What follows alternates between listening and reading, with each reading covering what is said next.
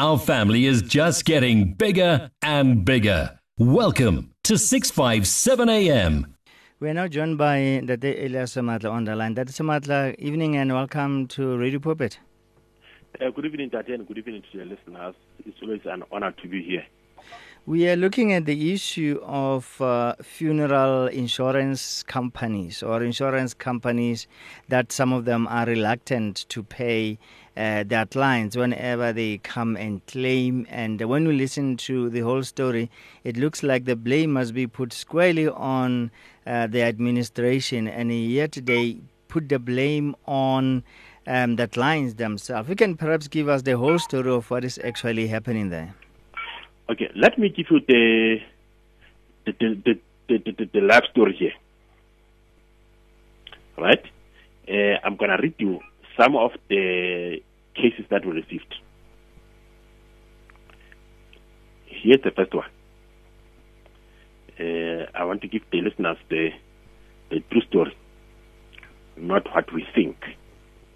It says, good morning, sir. I'm so-and-so from Wheatbank. Ngisacela kubuza. Kune a certain insurance company which deducts premium from me every month. I did not sign up with these people. I just discovered today that they've been deducting the money from my account for the past 3 years. How can I be refunded? So this is the query from a consumer whose account has been debited with the premiums by a certain insurance company, one of the big companies. And then he says he never took a policy from those people, and how can he be refunded? So this one, obviously, there's an element of fraud here. So this one is very easy to crack, because what he has to do is to go to the insurance company, because he's the payer. He must ask for the copy of the policy contract. Then he can see who is insured and who is the beneficiary. Most probably the culprit is the beneficiary, who stole his banking details to create a policy, insure a certain person or certain people, and then make himself or herself the beneficiary, so that he or she can claim upon the death of those that have been insured. So obviously this one is going to involve the police. So what we did here, we responded to this one and said, please go to the police station and open a case, take a case number to the fraud investigations department of the insurance company, and then they will hand it over to their private investigators who will deal with that matter. Obviously, they will catch the culprit. What are the chances of this case being an inside job? It could be not. We see a lot of them from SASSA people, SASSA recipients. You know, the old grannies and whereby they've got policies that they never know of. So, yeah, that people could be inside job sometimes. Here's another one. Hi, my name is so-and-so. I have a problem with the policy. It has been 5 years. It has been 5 years trying to claim, and they say the policy has expired. 5 years she's been trying to claim. Yes, I didn't know that the policy can expire. That's what he said. Then obviously we asked the question, what kind of a policy is it? Yeah, you are right, the policy doesn't expire, but it lapses if there are no payments of premiums. So we requested the supporting documents. So he sent us the letters of authority and the estate late banking details, whereby he opened the account for the policy to be paid in. But now, it shows that somebody has passed away here in 2014. Right? And there are 2 executors who have been appointed by the Master of the High Court. So the person that is inquiring here is none of the 2. So we have asked him a question as to what is your involvement here?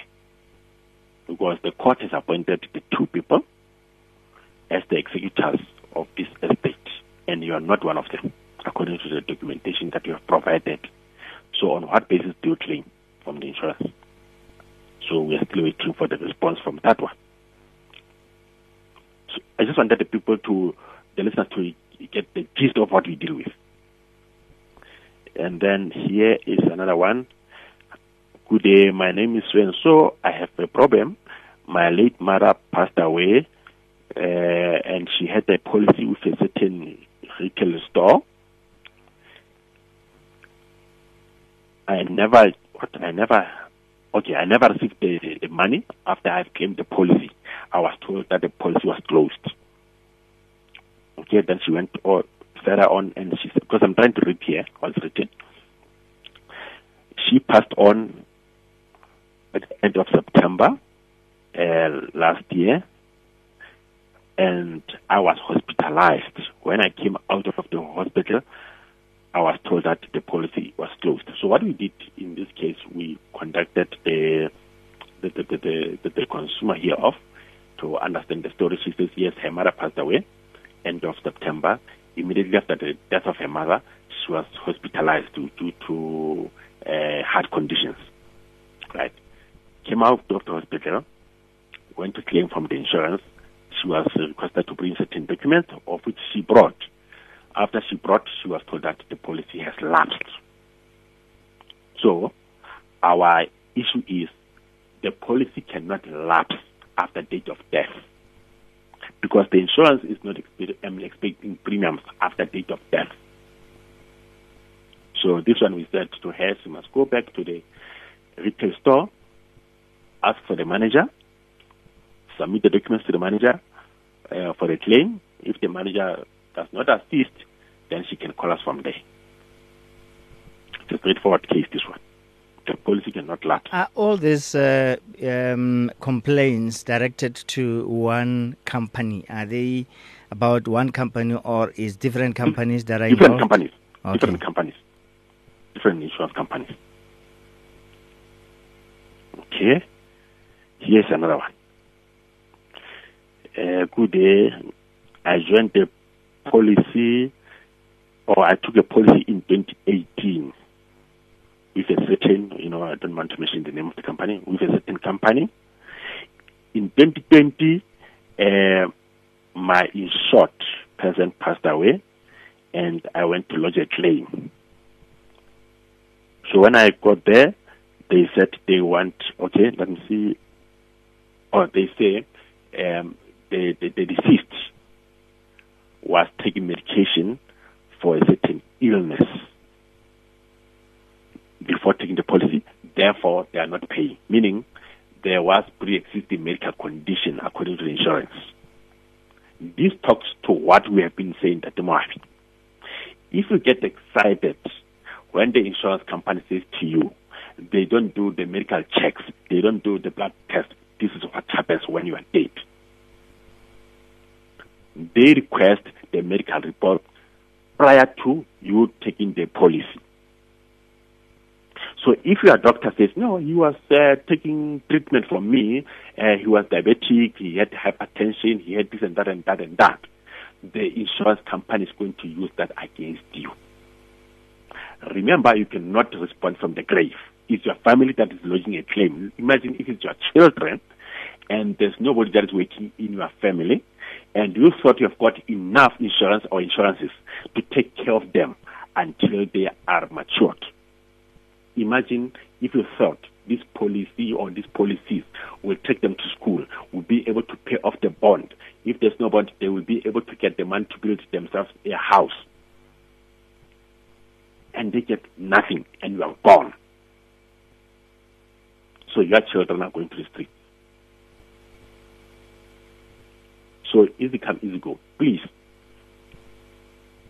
be careful of those insurance companies that say they do not require prior medical test or prior blood test. Because if normally they will send a nurse to your home or to your work to do the urine test. That's what they do. Are you talking about the very same companies that claim to not do any tests? That Okay, don't... I wanted to say the ones that Okay. the ones that do medical checks. Then they will go and test the urine, and then if they find any infection whatsoever, then they will refer you to your own doctor. To the doctor, we discovered this infection. So it could be a bladder infection that normally happens to the people that are diabetic, you know. So all that the doctor will do is to give you the antibiotics. You take 10 antibiotics, and then you're sorted. So if they pick up something, then the doctor will say, all right, he's suffering from the hypertension or whatever illness it is. So these people know that, okay, you are suffering from this. So they will insure you accordingly. Instead of insuring you for 800,000, they will say, okay, we'll cover him for 600,000. Or they will say, we will cover him for the full 800,000, but instead of paying 170 a month, you will pay 200 rand a month. That's the difference. But they will still insure you. So now, what are you hiding? What are you running away from? Rather do things right from the word go, because your family won't suffer once you are gone. How painful it is when you bought your family a lovely home in a nice area, and once you are no more, they are going to be kicked out because the insurance declined to pay because of medical reasons that you did not disclose. So be very, very careful. So these are the cases that we received. But listen to this one. This is the key one. This one comes from one of the biggest funeral parlors. It says, and comes from the franchisee himself. He sent the email, but he called us as well to explain to us what's happening. He says, you and I, meaning as the consumers, we go to the funeral planner or funeral undertaker of our choice. We say, we want you to bury us when we are deceased. So I want to insure myself and my family. Okay? And then I want you to provide a casket and whatever the case might be. You know, the tents and chairs, whatever you need. Then they'll tell you, okay, for whatever. Product A, you pay the premium of this much. Product B, you pay a premium of that much. All right? So, I am insured together with my family. So something happens, I go to the undertaker to go and lodge a claim so that he can be able to bury my family member that is deceased. And then, upon the submission of the claim to the underwriter says, my grandmother is no longer, it's not on the system. So, the undertaker here says, it happened to a lot of clients. He tried to fight this with the underwriter. He tried the regional managers and everybody. He's not winning. And people are dying and they're not getting assisted. In short, what I'm trying to say to you is that you insure yourself together with your loved one. But if one of the insured dies, and you go and claim from the insurance says that particular person is not on the system, death, they cannot pay. In other words, that person is not insured. Yet you've got a letter confirming that the person is insured. Yet you've got a proof that they're deducting the debit order deducting the premiums via the debit order every month. You've got that proof, but they say the person is not on the system, therefore they're not paying. And who's at fault there? Whose fault is this? Definitely it's not yours, the consumer. You, the person that is paying the premium, it's not your fault. It's their fault. And you've got proof that they're deducting, and chances are they actually activated a debit order for that payment. Yes, so in this case, the undertaker says, it's not my fault as well. It's the underwriter's fault. It's the insurer's fault. You know, because they say, here's the policy schedule. They send us a policy schedule or policy contract. This person was on the contract. He or she was on the contract, but this person is no longer on the contract anymore. They removed him, not us. So they must pay. And then the insurer keeps on saying, no, we are busy investigating. How long are they going to take to investigate when you've got somebody that you have to bury on weekend? And the funerals nowadays are not cheap. Just a box, a casket only, costs a fortune. You know?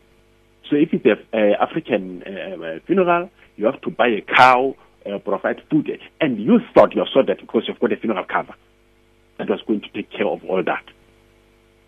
Or it was going to meet you halfway. But now you get zero, zilch. You go to the bank declines the loan. As we're about to wrap up the whole topic, Natasha Matla, based on the investigations, the findings that we have on your desk now, and again, some of the cases that you've just shared with us, I know that requires some actions from our listeners there. What do you suggest should be done? Is it a matter of thorough investigations with regard to the previous cases that you dealt with? And again, you can also shed some light with regard to what is it that the consumers must do about this whole issue of them paying premiums only to be repudiated when they try to claim. Okay, let me highlight that majority of these complaints already come from the ombudsman. So these people have already lodged the complaint with the ombudsman. And they allege that they were not helped. Or, in certain instances, the ombudsman takes too long, like up to 6 months without resolving a complaint. Right? So that's why those complaints are being referred to us for the speedy resolution. So what we do in the instances like this, obviously, we'll follow the money. If you are paying the premium, we will check who do you pay the money to. If you pay the money to that company, and there is a proof or confirmation that that particular person is insured, so they must pay. If they don't pay, then we go to the regulator that issued the license to that underwriter or insurer to say this person has committed a misconduct, right? Because so it doesn't matter the size of the company. It doesn't matter the size of the company. The ones that we dealt with, they paid. Because when we go to the FCSA, the former FSB, then is the regulator. So that borders around, the big companies. We don't say they commit fraud, even though it's fraud. Because that's fraud. It's stealing your money and refusing to settle the claim. So what happens is that we do tackle those ones through the regulator. So the regulator, the person has got the policy, there's a proof of everything. This one doesn't want to pay. So if it's their own admin problem, then they must deal with it. It has got nothing to do with the consumer, but they must pay the consumer. So we had instances whereby they had already paid. So in a nutshell, what you are saying, where the ombudsman cannot help, there is hope actually. You guys can intervene. Yes, there is a regulator as well. But sometimes in that movie, like when you try to read some of these complaints, some of them you can't really understand what the person is trying to say, right? Because of various issues. Could be a literature issue or whatever the case might be. But if you are experienced enough, you are able to add one to one together to understand what the person is trying to say. So if you would lodge a complaint with these regulators or ombudsman at times, they will pretend as if they don't understand what you are saying.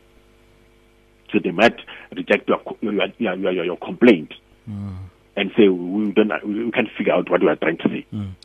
That unfortunately is going to have to end here, but we might as well continue with it next week. That is if situations allow. And anyway, if they need more information, if they would like to talk to you about this and other issues that they are dealing with, how can they get hold of you? 067 226 5934. 067 226 5934. 010-109-4982. That's another number, 010-109-4982. I'm active on the social media as well, Elias Shamatla.